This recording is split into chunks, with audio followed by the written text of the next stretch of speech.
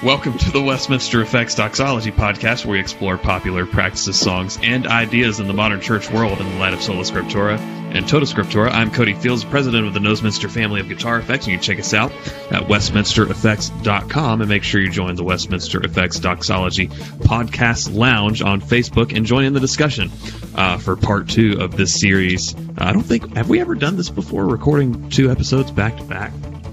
Once at the very beginning. Couple times at the very beginning. Right. That's right. So, as you just heard, joining me via the internet is...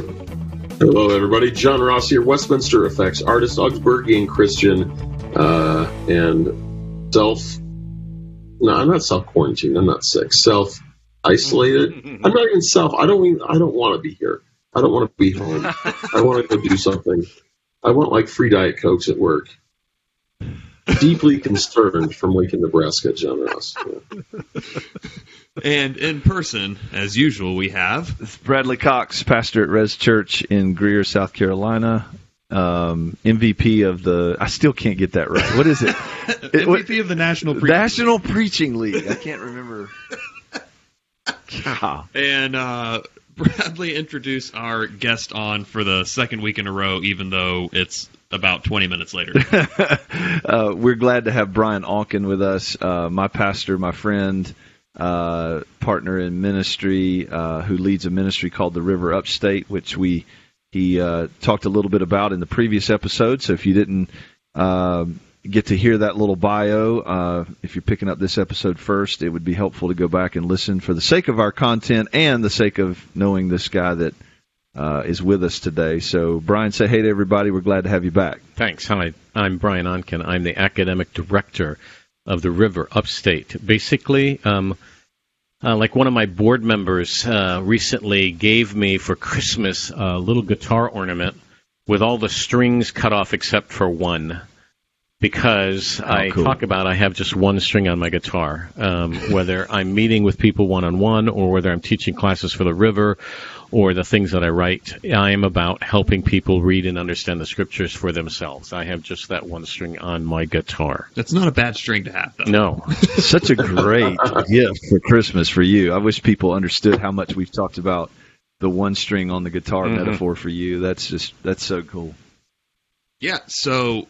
If you didn't listen to part 1, go back and listen to that, because this is building off of that. In part 1, we spoke about the purpose of the church gathered, and especially with the providence of this coronavirus thing going on. You know, most churches are going online for the next 3 weeks, so we kind of have to reassess a lot of things, what's really all that important. So this one is in light of that episode, so in light of the primary purpose of the church gathered being discipleship and worship, correct? Right. That's what we landed on. Right. Discipleship, worship, and mutual ministry, I think. Yes. There's got to be that other piece. The body working together as a body. Yep. So how does that inform the way we think about and prioritize, basically everything, but you could even get into, like, church aesthetics. Right, right. You know, you always hear about the stories of churches splitting over the carpet color, even though everybody knows that was the kind of the last straw. But lighting, sound, video, music styles, even whether you have a table like we use, or a proper podium, or a gigantic pulpit, or like the old school, where you actually have to ascend stairs kind of pulpit, or what have you. How does the fact that the church gathered is for the purpose of discipleship, mutual ministry, and worship, which unbelievers can't do, how should that inform our choices in those things? I guess you could call those the consequences or the circumstances. Sure. To talk about this week, we are going to obviously have to talk about personal opinion. Yeah. Because there is very little in the text of Scripture, clearly you could go back to the Old Testament and look at the instructions for the tabernacle and the instructions for the temple. And you would then ask, since God gave in the book of Exodus these specific instructions for the tabernacle and ultimately for the temple, he must have intended something in the, shall we say, the aesthetics of it. Sure. And I think that on a macro level, when you look at whether it's the laver or the altar of burnt offering, or within the holy place, the table of showbread, the menorah, the altar of incense, when you look at all of those things and try to think through what would have been like for a worshiper to approach the Lord given that setting, all of those things there were intended to point the worshiper towards God. Mm-hmm. You know, and so we could say that the pattern of a worship space are there things that are conducive and helpful in moving people to be attentive to the reason why we're there, that is, why we're gathering, what it's all about. So we could start by saying that much we could say is biblical, to say that the only pattern that we have is to see worship sites set up in such a way that the components in the worship setting were intended to push people in the right direction. Mm-hmm. So you talked about ascending stairs to get to the pulpit. Well, that happened post-Reformation. That is, the post-Reformation churches did that. Well, they did that purposely because there was a privileging of the proclamation of the Word of God, the proclamation of Scripture. You can think about even going back into the Gospels and see a little hint of the same kind of thing in the Gospel of Luke chapter 4, where it says that Jesus is in a synagogue and he stood up to read, and it was given to him the scroll of Isaiah, and he opened the place where it says, and he reads from Isaiah 61, and then it said he closed the scroll and sat down and began to teach. Well, that was the common expression. When you read from Scripture, because of the weight that was given to Scripture, it was appropriate to stand when you read Scripture, and then closing the scroll, then he sat down to teach, basically to say, now, you've heard from God, now I'm going to tell you my thoughts. Now, Jesus isn't the only one that did that. That was the common way that it would happen in the synagogue. So even there you see something happening in, shall we say, the worship service that was expressive of what's supposed to be happening here. Be attentive to this, because this is the Word of God. I'm standing and I'm reading this. I close the scroll, I sit down, and I teach. And this is actually highlighted at Res, where we stand up for our weekly reading Scripture. Sermon, Sure. Sermon. So you do it backwards, but that's okay. And so that's why I'm saying personal opinion then comes in, and you have to ask questions about what is it in the environment or the setting that will be conducive to worship. If you go back into the era of building cathedrals, the architects who designed those cathedrals designed cathedrals that intended to draw the eyes upward, to draw, and they were meant to overwhelm. Yes, overwhelm and cause you to look up. I mean, you walk into a cathedral, you don't walk into a square box building church, very common these days, and you don't look up because it's a flat ceiling or spray painted black or all that. You walk into a cathedral, watch someone walk into a cathedral. What do? Immediately, they always look up. Yeah. Now, that was intentional. I do wonder about whether that's the right intention, because that tends to convey the idea that God is spatially distant from us. Distant, yep. But the purpose there was, someone was thoughtful about what are we doing with this space, shall we say. The raised lectern in a Reformation church was intentional. We're prioritizing the proclamation of the Word. And so when it comes to contemporary worship space, I think those are the kinds of things that we have to ask. Are we doing things that are merely hip and trendy? They're the things that the culture likes. We want people to be comfortable. Or are we thoughtful about our space? Is it conducive to drawing people, moving people, getting them to be attentive to worship? So I think about little things. You're in a worship service, and they've got the big screens up on either side of the platform. One screen has the words, and the other screens have video live video running of the guitar player or the pianist or close-ups on the vocalist. I'm puzzled by that. Yeah. Because that's calling attention to the worship leaders rather than to the worship. Now, perhaps well-intentioned, but I want to go, is that in fact the thing that is going to be most helpful to those who are worshiping? Oftentimes, particularly in larger churches where when the message is being delivered, the lights come up on the platform, the spotlight hits the guy who's speaking, and the lights go down in the sanctuary. In my mind, that's in fact exactly wrong. Because what I want when I'm teaching is for people to open the book, to read the book, to follow along in the text. So are you doing something that is actually conducive to what you think is supposed to be happening here? Do you want the people to be spectators? Do you want them to simply be listeners, or do you want them to be engaged? What are you doing that is in fact promoting worship, instruction, mutual ministry? I think that if you start to think about that, you can think better about your space. I remember talking with one pastor who said, we need to replace the seats in the sanctuary because God deserves the best chairs. It's like, you know what? I don't think God cares about that. Chairs. Why are you making that decision? Got to think really well about it. God deserves the best chairs, but he already owns all of the best chairs.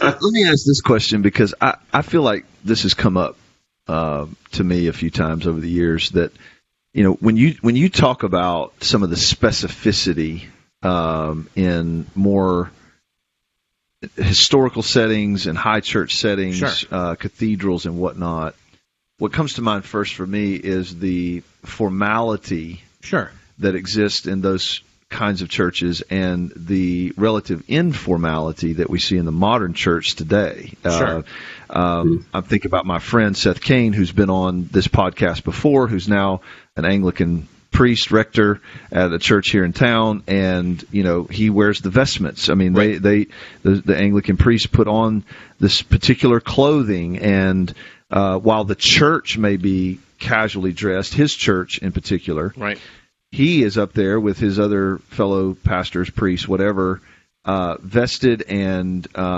there's meaning behind that. There's formality in their liturgy that I think, we could talk about the pros and cons of all this, but I think on some levels it promotes more thought about the aesthetics and the methods and the liturgical elements of the service, perhaps more so than I show up to church to preach in jeans and tennis shoes and a T-shirt, and everybody's casual on stage, and we're informal in all of our liturgy, if you will. Like, you all have every church has liturgy. Every church, and that's kind of what I was hinting at. Is like, is there a way to be intentionally liturgical in an informal setting, just like you could be? Absolutely, if that's the right way to phrase it. Even. Sure. I don't think that there is a church that has a regular worship service that doesn't have a liturgy. Right. It's because when we think of liturgy, we think of like everybody in the church has a script, and we're going through Apostles' Creed. Everybody does. We tend to think about the smells and bells rather than the hazers and lasers. There you go. I mean, most people when they think of liturgy, they think of litany, which, although many traditional liturgies contain a litany, that would be for a call and response style of reading. They are exclusive from one another. You don't have to have a litany to have a liturgy. It was really interesting. For years, I taught for the Caribbean Ministry Association in the Caribbean, taking leadership training to churches throughout the region. And I can remember times on this island called Eleuthera in the Caribbean. It's about 100 miles long. It averages about a mile wide. At the time, there were probably 11,000, 12,000 people living on the island. And it's dotted with townships. They call them townships, little towns, 5, 6, 7, 800, maybe 1,000 people. in one or more of these townships. And on the island, there is both a real sense of history and a sense of belonging and a sense of family. So each of these little townships has 4 or 5 churches. There's a Brethren church, there's a Methodist church, there's a Gospel chapel, there's a Haitian church for that particular township, and it's 30 or 40 people. And it was really fascinating to visit all the different churches because of the sense of history and belonging. If you grew up in the Brethren church, that's the only church you'd ever attend. If you grew up in the Methodist church, that's the only church you'd ever attend. If you were a Gospel chapel person, it would be very remarkable if you ended up going to anything other than a Gospel chapel church. In fact, most of the leadership in those local churches grew up in those churches. But teaching across the spectrum, I visited lots of those different churches. They were all the same. That is, basically the same order of worship, oftentimes the same kind of songs, the same liturgy, even though they thought themselves to be remarkably different. We are very different than the Brethren. We are very different than the Gospel Chapel. So interesting. They all had liturgy, and the liturgy tended to be the same. Yeah. It happens when I talk with pastors in Greenville here who are talking about, we want to plant a church that's cutting edge, and for the unchurched or the de-churched, we want to do something fresh and different. You mean like all the other fresh and different cutting edge churches that are doing, and they all, in a sense, end up with the same liturgy. Yeah. And I think what's sad to me about it is it's a default liturgy rather than a thoughtful liturgy. Do you think about why you're putting the elements into the worship service that you are? And you need to think both about why you're putting the elements in, and also how do you arrange your space? Yep. Are you arranging your space in such a way that it's conducive to why the church gathers? Right. There is a drive these days, sometimes in the larger body of Christ, to be championing small group home church. To look at the New Testament and see in the book of Acts the fact that they were meeting in homes. Well, looking at the context in Acts chapter 2, when 3,000 get saved, get converted, it says that they met daily in the temple. They had a large group meeting. I mean, they had a church of 3,000, and the Lord added to them daily those who were being saved. They end up with 5,000 or more who are meeting regularly in a large group space. Well, when persecution arises, they're not allowed that large group space. Well, then, yes, they do meet in homes. I don't know that that's the mandate. That is, in fact, what did happen, but we got to wrestle with that. How do we think about that? I don't think that I can argue from that large group gatherings are not to be welcomed, and the only real vital way to do church is in small group. I would say, I think that the life of any congregation has a rhythm that includes both large group and small group. But the question is, absolutely. What is it that you want to do in the large group that you can't do in the small group, and what is it that you want to do in the small group that you can't do in the large group? And then be strategic about both the setting and the liturgy, shall we say, of both the small group and the large group that would be most beneficial to the growth of the church.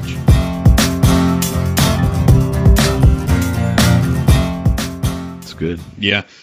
We really see within the worship, teaching, and mutual ministry, there's an intermingling of all three. Absolutely. Of those. They're not standalone kind of thing. Absolutely. So I think about like how worship touches mutual ministry. You could make a correlation to what's your lighting level and your volume level for both of those. Oh, sure. Where, if we're supposed to address one another in psalms, hymns, and spiritual songs, but it's 105 decibels in there, and you can't hear yourself sing, how can you address someone people? else? Absolutely. Yeah. Fully agreed.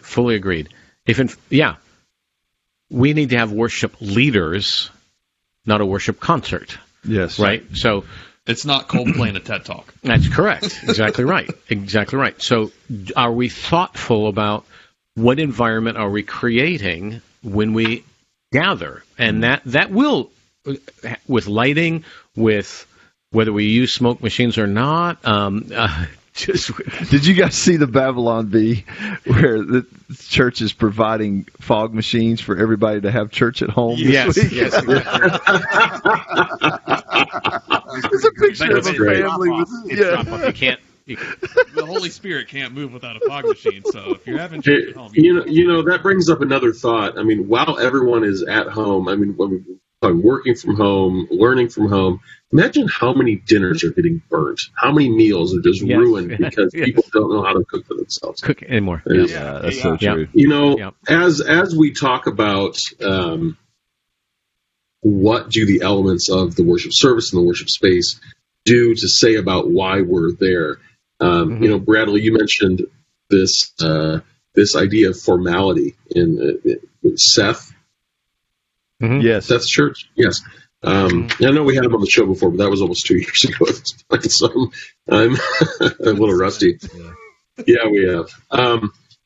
There is the sense of formality, and in our sanctuary service, the presiding pastor, whoever it may be, for that day is also in robes and paraments, and investments, and so on and so forth. But if we look, everything that appears very formal is actually very intentional and not necessarily formal at all. It's formal. It's formal in the sense of, not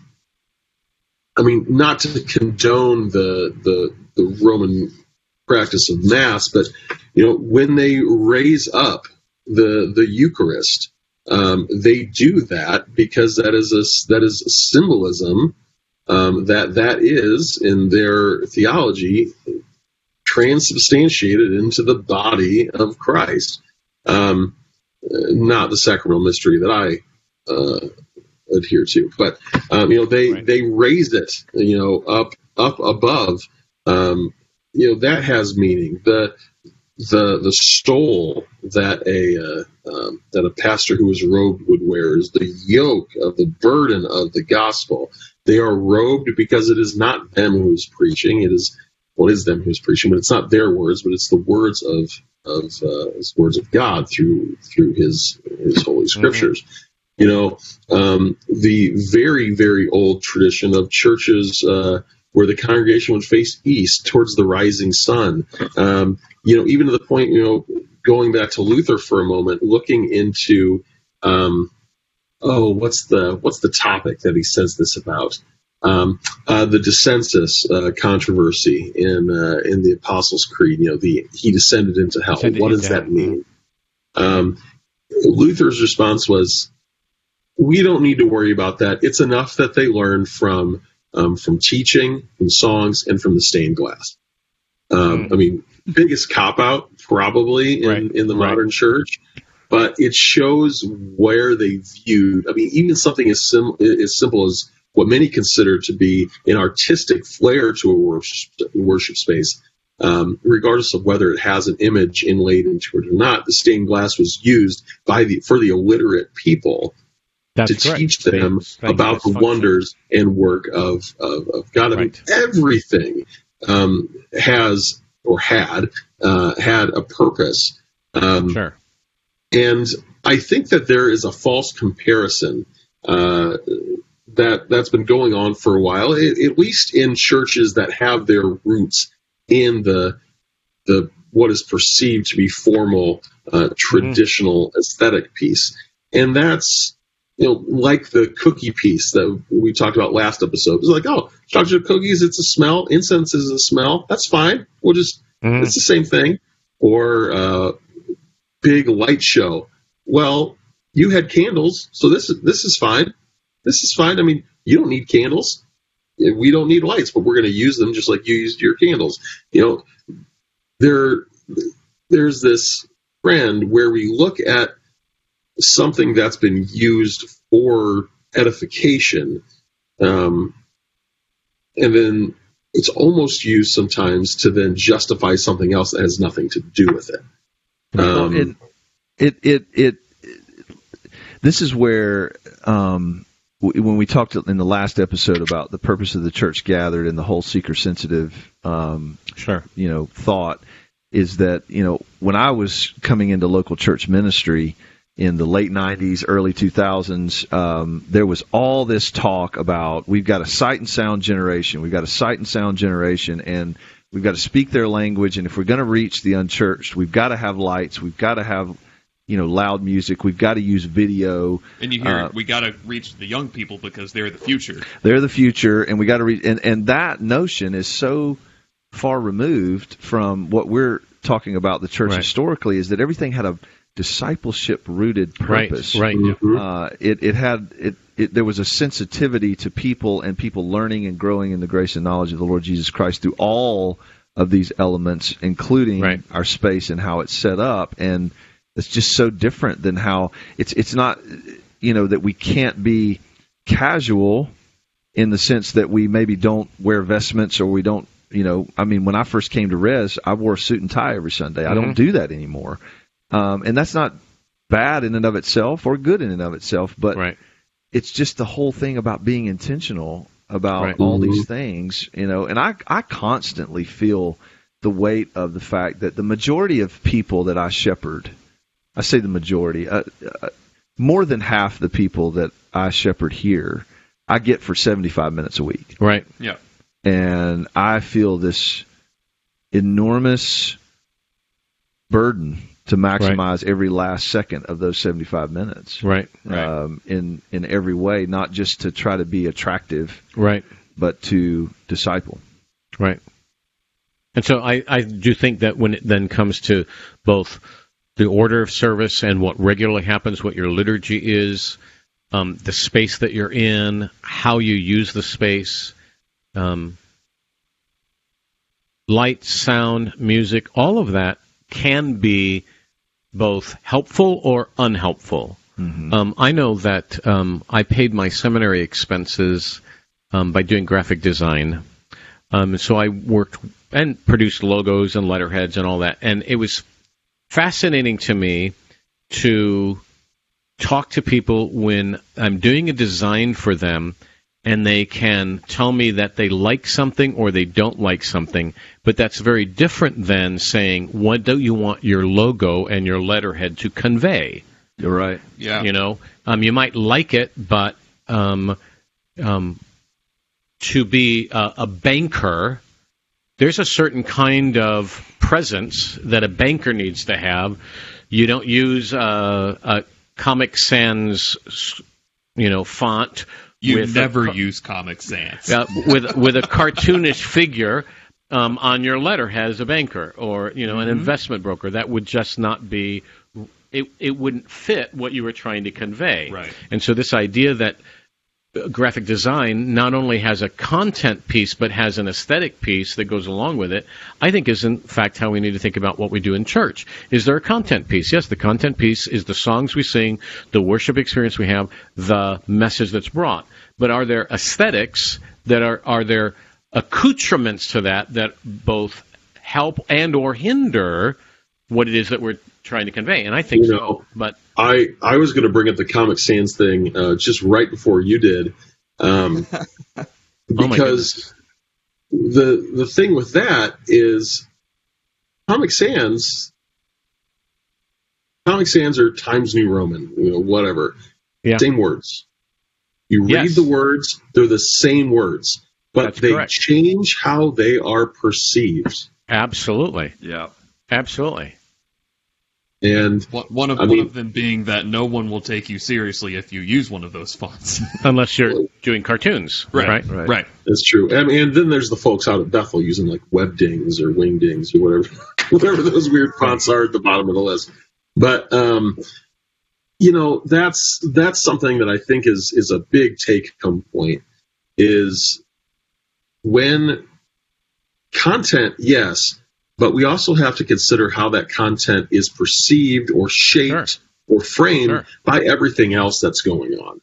Well, so Bradley, I'm sorry, go ahead. Oh no, I was just going to say, and that echoes from my concerns from the last episode. Right. It's like we are a rich, historical, biblical, rooted in Scripture church, but sometimes we frame it in ways that make it seem more like Comic Sans, rather than Helvetica. Right. So Bradley's point about we're living in a culture that's driven by lights and sounds. Mm-hmm. So should we then adopt that means of communication? And I want to go, well, you go back and read McEwen's book, The Medium is the Message. He wrote this book in the advent of growing television in our culture. And his argument was that the medium that you use to communicate your message shapes your message. I think it's that book where he talks about the example of the ubiquitous sitcom, right, that became very popular in the 50s and 60s, where you have to have, for the sitcom to work, in 30 minutes, you have to have a people that you relate to who go through a crisis that is resolved in a funny way that brings them back to a point of happiness. Well, you live in you get 24 minutes to do that with commercial breaks and intro and outro. So that medium shapes what you can communicate in those 24 minutes. And he argued that the medium does affect the message. So then when we talk about our culture is a sight and sound culture, if we choose to adopt that medium, then there are things that we cannot do that I think are biblical and must be done. That is, texts need to be read. Yep. People need to be taught to read, not just watch. Yep. And if we simply take the cue from the culture, what's popular in the culture, then the medium that we're using to communicate is going to ultimately shape the message that we can offer in that. Which, you take Babylon Bee's satirical, we're going to give fog machines to everybody so they can have worship at home. I mean, there's a little truth in every... in every satire. Yeah, and so that people are shaped to think that in order to worship God, I have to have a stage full of musicians and lights and fog machines and all of that. And I mean, hey, there's the phrase that once I start saying it, you can all finish. Because this has been a phrase that has been at the core of the church for centuries. Lex orandi, lex credendi, the law of prayer, or what you do in worship, shapes your belief. Right. Yep. And if your worship is mostly light show, if your worship services are mostly concert, right, then regardless of what that says about your soteriology, for instance, at the very least, it's going to say, hey, worship is this. Well, it's interesting to me. If you go to a concert of a popular musician, they never put the words up on the screen. No. And yet people sing along. Yep. How is it possible for them to sing along? Because they listen to the music. Yep. And they've learned the words. They've learned the words. And so I'm not suggesting that it's wrong to put words up on the screen for a worship service. But do you ever trick the words down so that the people have to sing because they've learned the song, as opposed to they're just mindlessly kind of... Wow. Those are the kinds of things. Why are we doing what we are doing? Are we actually helping our people experience worship, grow in their understanding of truth, and do ministry in a mutual way? That could shape the way we think about what happens in our gathering times. So let's, kind of piggybacking off the last episode, we talked about the fact that here we are at this time, and the majority of churches across the country are having to do online services. Yep. And I've heard a lot of pastors, in their announcements, and we're still going to gather.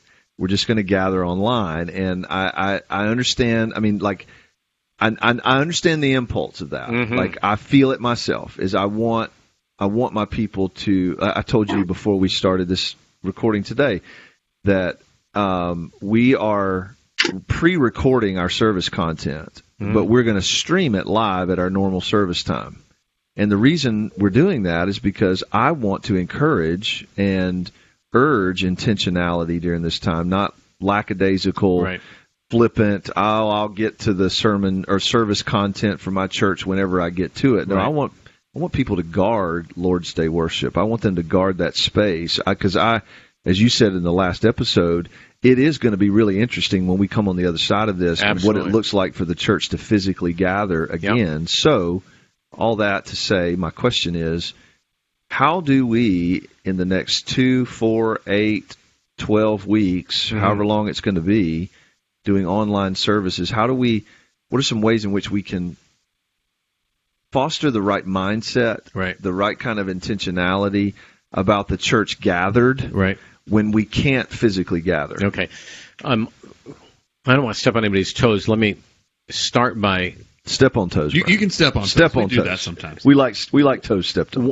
One of the things I struggle about with video campuses currently, even before all of this, is you show up at a campus and there's no live teaching. You're getting streaming from the mother church somewhere. Yeah. And the guy who's speaking starts by saying something like, "So good to see you all here." Mm-hmm. Now, as I'm listening to that in that building, even though I might not be consciously doing it, I have to be thinking, he's either lying or he's not really talking to me. Mm-hmm. One of those two things has got to be true. And I want to say, well, he's not lying. There must be people that he is seeing that he's saying that to, but he's not talking to me. And so I automatically adjust how I'm going to listen because he's not talking to me. Do you know what I'm saying? Yeah. Mm-hmm. And so I wonder, I hadn't thought about this until you just mentioned that, you still want to gather. If I were going to be doing this for my congregation, I'm not going to use the language gather because I don't want them to think this is gather. I want them to think this is a far poorer substitute for gathering. So even the way that we talk about what we do during this hiatus when we can't meet, I wouldn't say we're going to gather online because I don't want them to get to the place where they think that this is equivalent to gathering. Yep. Do you know what I'm saying? Right. So even how we start to talk about this, we're still going to meet as a church. No, we're not meeting as a church. We're still going to gather. No, you're not gathering. What I do at the River is we do a lot of helping people read text together. And there's a question, why don't you do this online? Because that would be so wonderful to get this approach to reading Scripture out there. The fact is, what happens in the meeting when we open up the book together and the back and forth that happens when we're reading Scripture can't happen online. So if we were to do the reading Scripture class online, it will be a different animal altogether. Mm-hmm. So it's not that some of the content couldn't be shared, but I have no misgivings about if we were to go only online with the reading Scripture class that I do, the experience of that will be fundamentally different. And I'd want to start by saying, here's the content of the reading Scripture class, but it will be nothing like what you experience when we do this live. And I don't know that, I wonder if pastors who want to keep their church together are conscientious about the language they're going to use, that this is not gathered, this is not the community, this is artificial. And I think it would be healthy to keep that before our people, because otherwise, how many times do we meet online, 3 weeks, 4 weeks, 5 weeks, and start to think this is what it means to be church, this is what it means to gather, this is what it means to worship together, because we're all singing the same songs even though we're not in the same place. I'm just concerned about what's being conveyed when we do that. That's a great point. And it's really helpful to me because, today and tomorrow we're going to be recording this content, and I've really been wrestling with the language that I use to talk, because the online software that we're using to stream this service, it has the ability to live chat, and we've had several video conferences with our leadership this week where we've asked them to, when the service airs, get on there, say hi, interact, amen the sermon, those kinds of things, in order to foster some sense of connectedness, like that. Hey, we're all doing this together. We're not physically gathered, but my goal is that the majority of our church, if not 100% of our church, at least has a sense for the next however many weeks, we do this together at the same time, at least on Sunday morning. Okay, so there's benefit to that. But at the same time, and I'll just say this, I'll let you talk. At the same time, I so agree with you that I don't want them to think that this is a viable substitute for what we normally do when we gather on campus for worship. Absolutely. The church is not a building, but the church physically gathered together for mutual benefit, for teaching and worship, is essential. It's not something that we can go, oh, this is great because now we can just do it this way. So here, Bradley, as you're talking to me, you're looking at me, and you're nodding, and you're gesturing, and I'm responding. So much of human communication includes the nonverbals. And no matter how good the screen is that you're watching, much of the nonverbal doesn't come across. Right. And so, sure, amen the message, whatever else you might want to do, but it is going to change the experience. And that's we just don't want to confuse that. John made the point earlier about, so how many people are not going to be cooking meals for themselves at home and burning it because they haven't been doing that for such a long time? There's a great thought. How many will, in fact, be able to experience, even in their own family, a little bit about what it might mean to be a community where giftedness is being experienced? If we haven't been helping them learn that in small group and in large group gathering, then at home they're going to be spectators to what we're offering online. Yeah, a thought just passed through my head of the nonverbals. You know, there are also. See, he made gestures when he said that. Oh my goodness! So that also, even though the people listening can't see it, but there are even people that I will interact with on a weekly basis here at church, who I probably won't talk to during the rest of the week, where, you know, maybe we're just not all that close, but we both still benefit from that interaction on Sunday. Right. Absolutely. Right. Which is it speaks to the uniqueness of the fellowship that believers have with believers, right? Absolutely. Is that even if we're not the best of friends and all of our extracurricular activities are done together, I can still greet you in the Lord, and we could have a mutual benefit that takes place, like Paul talked about in Romans 1, because of the spiritual gifts that we each have. Absolutely. We share life, and shared life is to be experienced. Yeah.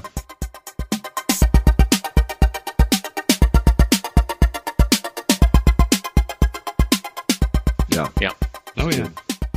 Well, let's move on to let's step on some more toes. Oh, okay. Shall we? And this will get into a little bit of soteriology, even a little bit of anthropology. So for those who are uninitiated in such fancy terms, soteriology being the doctrine of salvation and how we are saved, and anthropology being the doctrine of man and basically the nature of people, right? So we've talked about the primary purpose of the church gathered, some of the things that we do that we're intentional about. What about altar calls? Those are kind of an assumed thing in some church cultures. Yeah, sure. In many church cultures. In many church cultures. So, should that be a thing? Is that a biblical thing? And what would you say may be the best or better methods for inviting unbelievers to repent? Great question. I have one string on my guitar. Are there texts that address this? Are there places in Scripture that we can go to look at this? We touched on this just a little bit earlier in the previous podcast, but if you work your way through the Gospels or you read through Acts, it is fascinating to see that there are no altar calls. Yeah, it is. The message is proclaimed, and sometimes the message is not even proclaimed in its fullness, but the message is proclaimed to those who don't know, and the response, in a sense, is left for the Spirit to work on the hearts of the people to then move them forward in that conversation. You look at Acts 2, and Peter's basically his entire message is, Jesus is Lord, you killed him, God raised him from the dead, and has made him both Lord and Christ. And that's how he closes. He closes the message with, so let all of Israel know this Jesus whom you crucified, God has made both Lord and Christ. And as you read the text, it's almost like, and he's done. And he turns around, and then George Beverly Shea is not there to sing Just As I Am. That's correct. and yet, some of the people cry out and say, men and brethren, what must we do? And then there's a response because of the proclamation. Nicodemus comes to Jesus in John chapter 3. Mm-hmm. We know this text because of the very well-quoted verse, for God so loved the world that he gave his only begotten Son, John chapter 3, verse 16. But when Jesus is having this conversation with Nicodemus comes and says, notice this isn't a worship service. Right. This is a one-on-one encounter. Nicodemus comes and says to Jesus, we know God must be with you, because no one could be doing the things you were doing unless God was with him. And Jesus immediately says something rather off-putting. Almost interrupts him. Yeah, Nicodemus, unless you're born again, you can't even see the kingdom of God. And they have what is really a rather awkward conversation. Mm-hmm. Nicodemus and Jesus. Nicodemus not quite tracking. Jesus telling him bits and pieces that he needs to know, and finally saying, you, being a teacher of Israel, you don't know these things. And there's no invitation. There's no closure. There is merely, shall we say, proclamation. He tells some truth to Nicodemus. Nicodemus doesn't respond.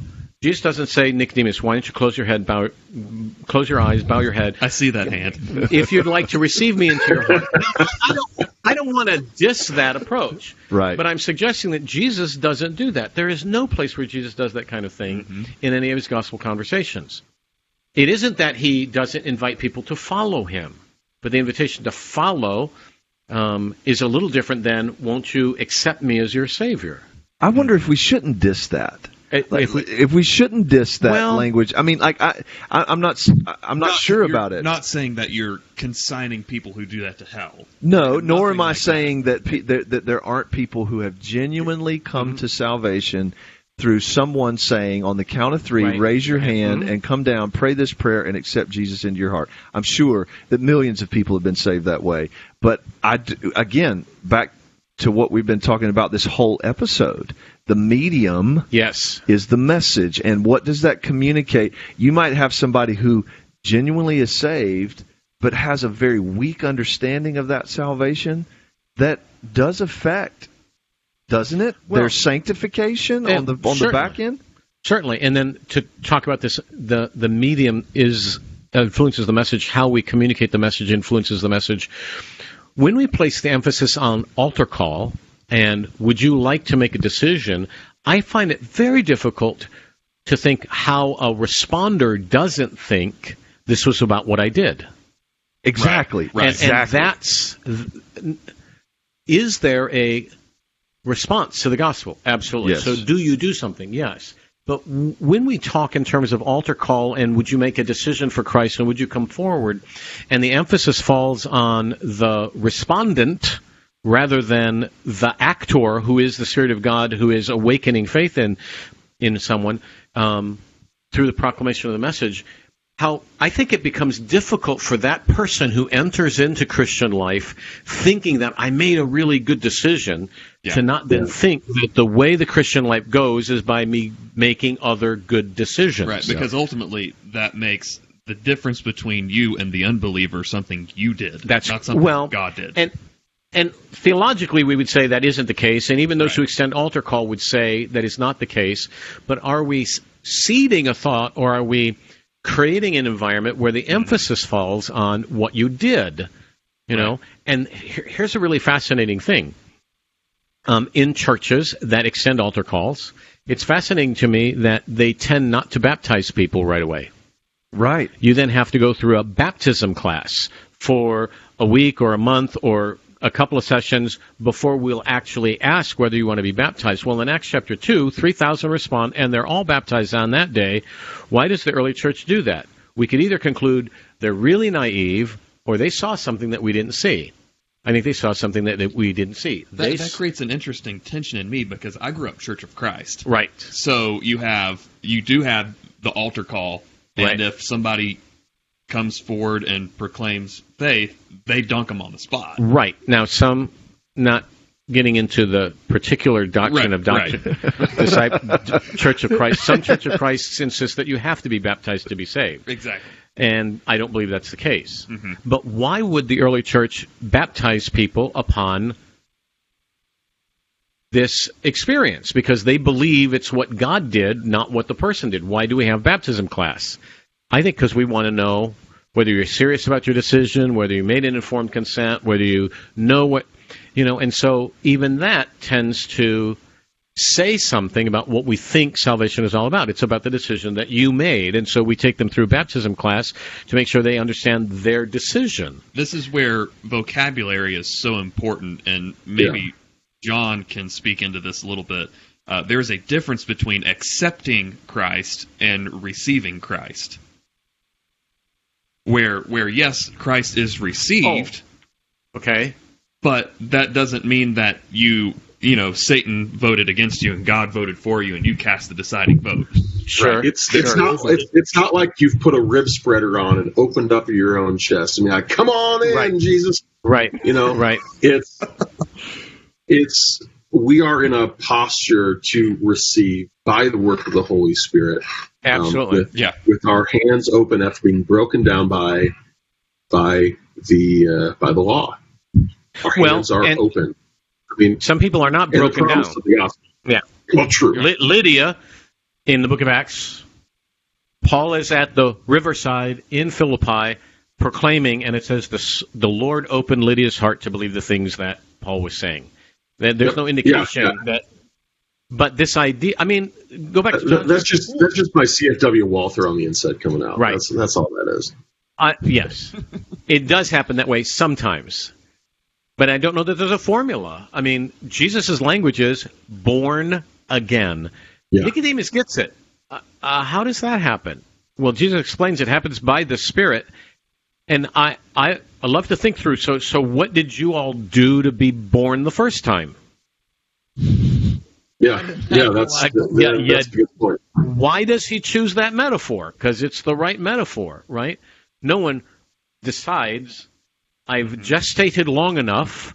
I'm tired of being here, and I need to get out. Can I enter once again into my mother's womb? I mean, he gets it right there. It's like exactly even if he doesn't get it, he gets that's analogy is going somewhere. That's true. Exactly right. With the you mentioned with the altar call and then going on to this baptismal class sort of piece. So with my upbringing, I had never ever once even a little bit seen an altar call.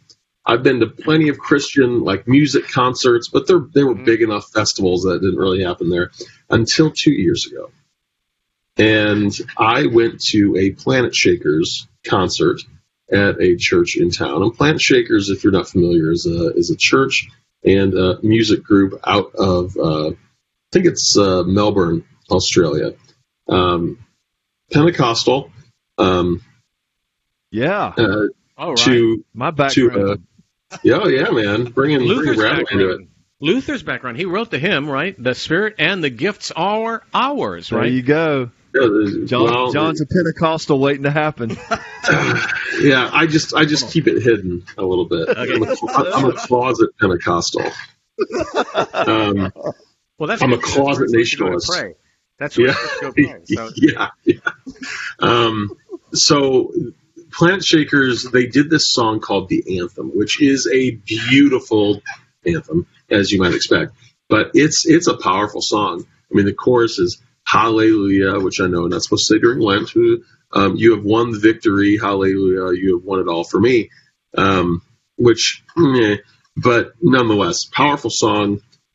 Instrumentally, it's not perfect, right? Yeah, but it ramps up musically, lyrically, and then the band drops back down.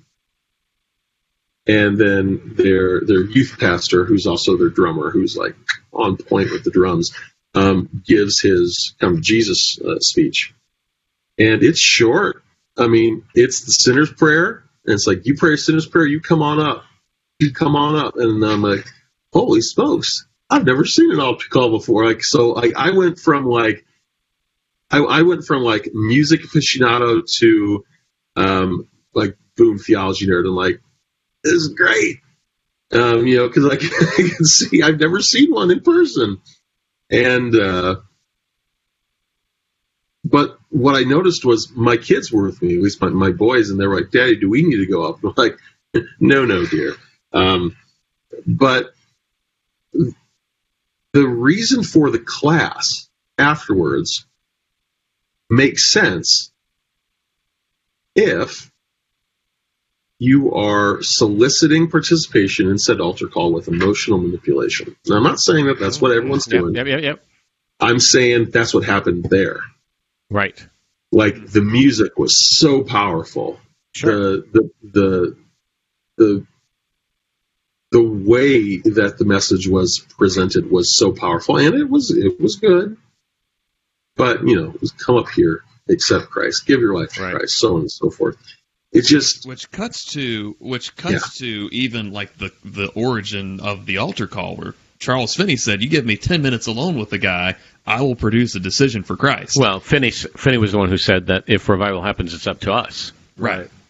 So there is a theological problem there with right. Now, I don't want to diss the baptismal class in the sense of I want people to hear the gospel. I actually think that if you have an inquirer who thinks they've made a decision, the baptism class may be the place where they hear the gospel. Do you know what I'm saying? Right. Yeah, for sure. Baptism is not a saving act. Lots of people, even churchgoers, don't understand what the place and purpose of baptism is. But it's about identification with Jesus. Right. It is John, not old Lutheran John is having an aneurysm. Right. At the end of It's not a saving act. I'm navigating. Easy there, preacher. Easy there. It is not a saving act. Yeah. But for someone to then publicly acknowledge their relationship with Jesus, I want them to know what they're acknowledging, not for the sake of their decision, but I don't want them to naively think I'm in if they're not. So I'm not opposed to having an inquirer's class, have some conversation, but I am fearful that sometimes it gravitates in the direction of it's about what you did. Yeah.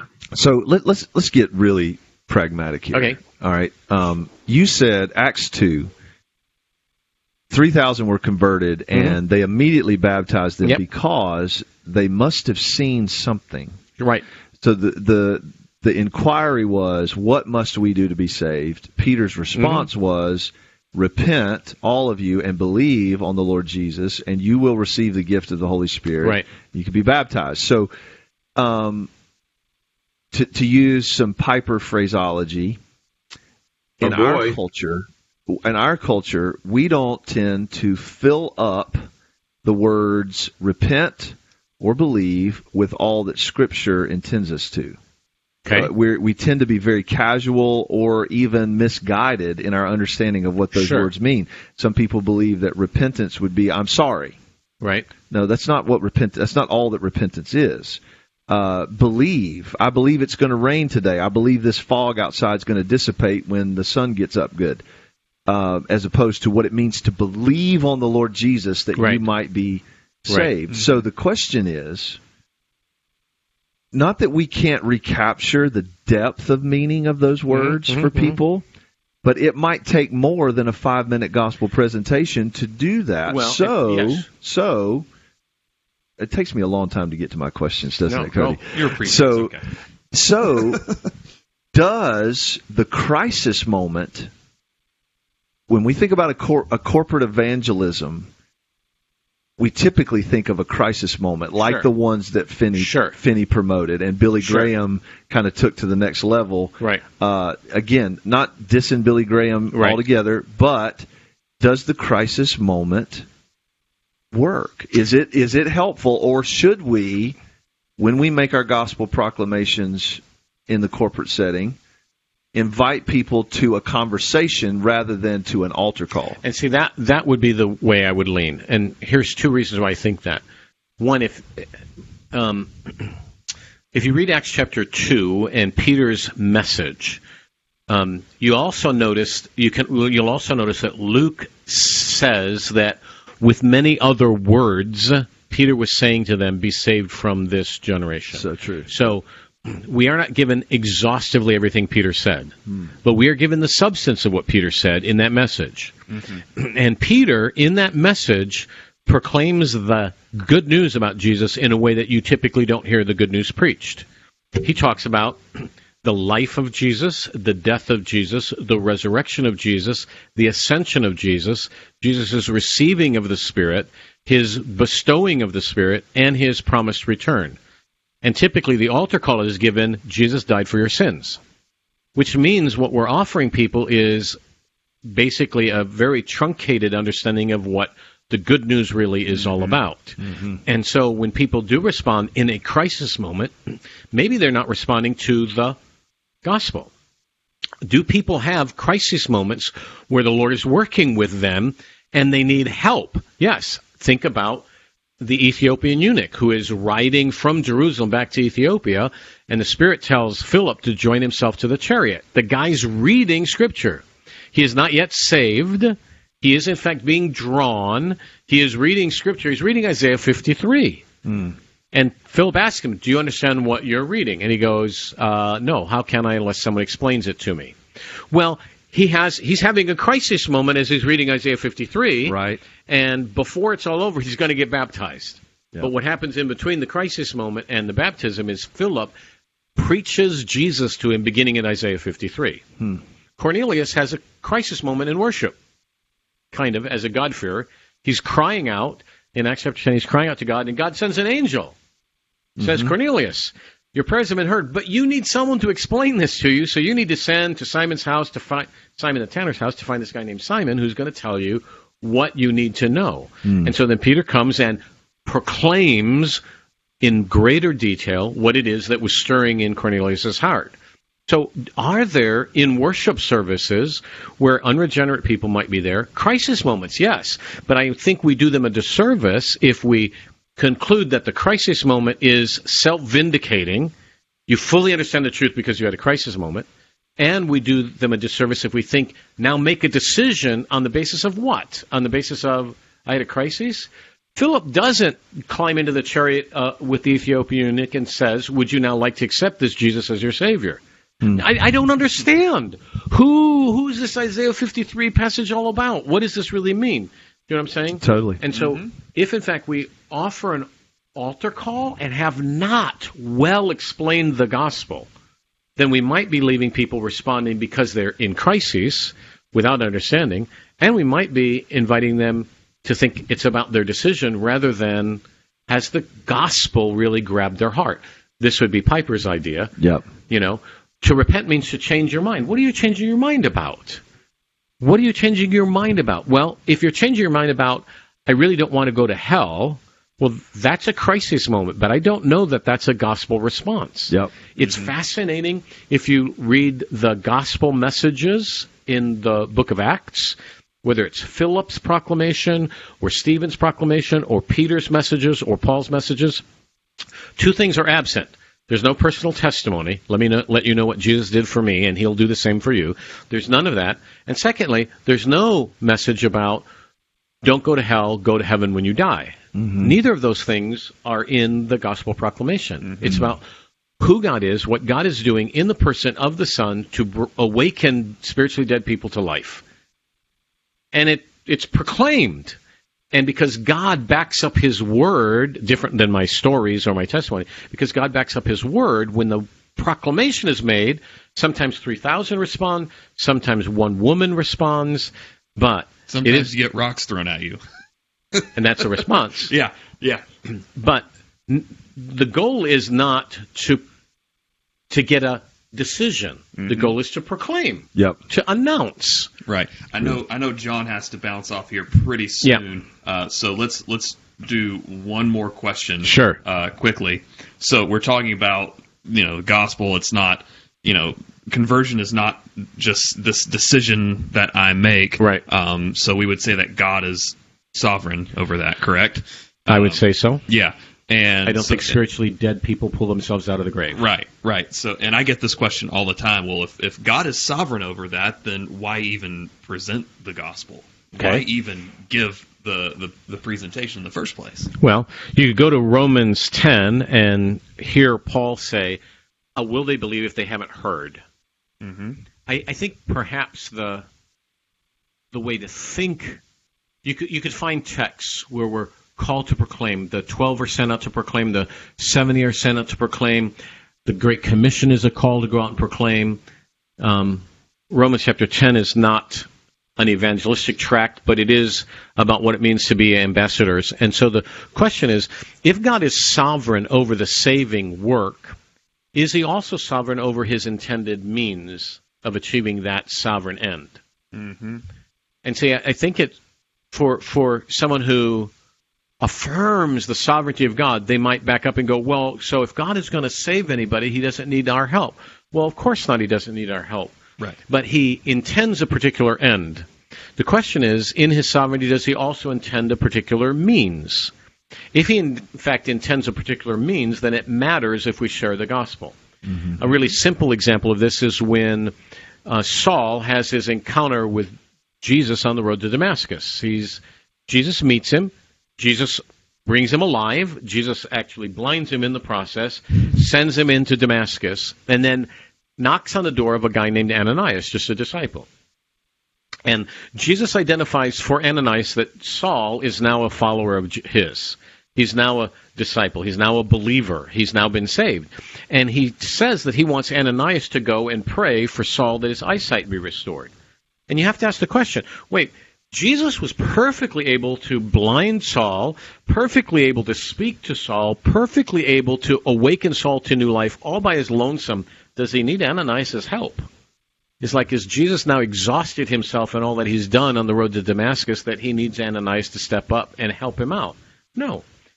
But the Lord intends for his good purposes, and I think you can look in the text and see some of those purposes, but intends for his good purposes to use Ananias in the restoration of the eyesight of Saul. Mm-hmm. So Jesus is going to sovereignly do that through Ananias. Yep. So will the Lord, well, Jesus says this. He says, I have other sheep not of this flock, and I will gather them. Right. Are there any sheep that the Father has given to the Son that he will fail to gather? No. But the question then is, how does he intend to do that? Mm-hmm. I think he intends to do that through us. Yep. An angel visits Cornelius. Could the angel announce the gospel to Cornelius? He could have, but that's not angels' roles. It's people's roles. Yep. That's why angel says, God's heard your prayers, Cornelius, and now you need to send for this house so that Peter can come and tell you what you need to know so that God can, in a sense, I'm adding little words to this, so God can awaken faith in you through the proclamation of the message. Yep. So God intended to save the household of Cornelius. Right. And he intended to do it through Peter's proclamation. So does it matter that we tell the gospel? Absolutely, because it is God's intended means to achieve his end. Amen. Yeah. Any final thoughts as we close this thing out? Anybody? I would just say, I think for me, being a part of this podcast, a big takeaway is like just be intentional. When we understand the theology of the church gathered, and we start to consider the methodology, be intentional. Don't let the methods inform the theology. Let the theology inform the methodology. Absolutely. And if you're not clear about the theology, make every effort to get clear about it. Mm-hmm. Dig into the Scripture, read, and think through. Okay, why are we doing these things? Why do we have these elements in our service? And what do they mean? What are they pointing people toward? What message are we communicating? It's just so huge and important. Well, I think that applies both to our whole conversation over these two podcasts with regard to the church gathered, but I think it also, the whole idea of methodology and approach applies to proclamation, right? Do we think people are going to respond if we tell them a nice story about ourselves? Well, your experience of the gospel is not the gospel. Mm-hmm. And so sometimes we substitute our experience of the gospel for merely telling the truth. Yeah. And gospel proclamation results in God awakening faith in people. And it's very similar to, are we intentional about what we're doing when the church gathers? Are we intentional in our proclamation of the gospel when we're spread? Mm-hmm. Amen. It reminds me of a Bible teacher I had at high school at Old Southside Christian, where at a start class one day he just wrote on the board, "Think big thoughts about God." Mm-hmm. Where, if how we lay out our church buildings is geared toward pointing us to God, and our gospel presentation should be pointing us to God. God, absolutely. Not to our decisionism. Right. And it also not to the benefits that we reap from God's gospel. Yes. Not just the benefits either. Right. And that even gets to the other thing I was going to bring up is I've heard James White say this several times, though I'm sure it's not original to him, is what we win them with is what we win them to. Right. If we win them to God wants you to be happy, healthy, and wealthy, if we win them with that, God loves you and has a wonderful plan for your life, well, then where's my wonderful plan? Why do we have this virus going around right now? Kind of thing. Right. Where if it's God offers you himself as both Lord and your true source of eternal joy, then that changes the game. Right? Absolutely. John, you got any parting thoughts? I just wanted to thank you, Brian, for coming on the program. My pleasure. Absolutely. Yeah, absolutely.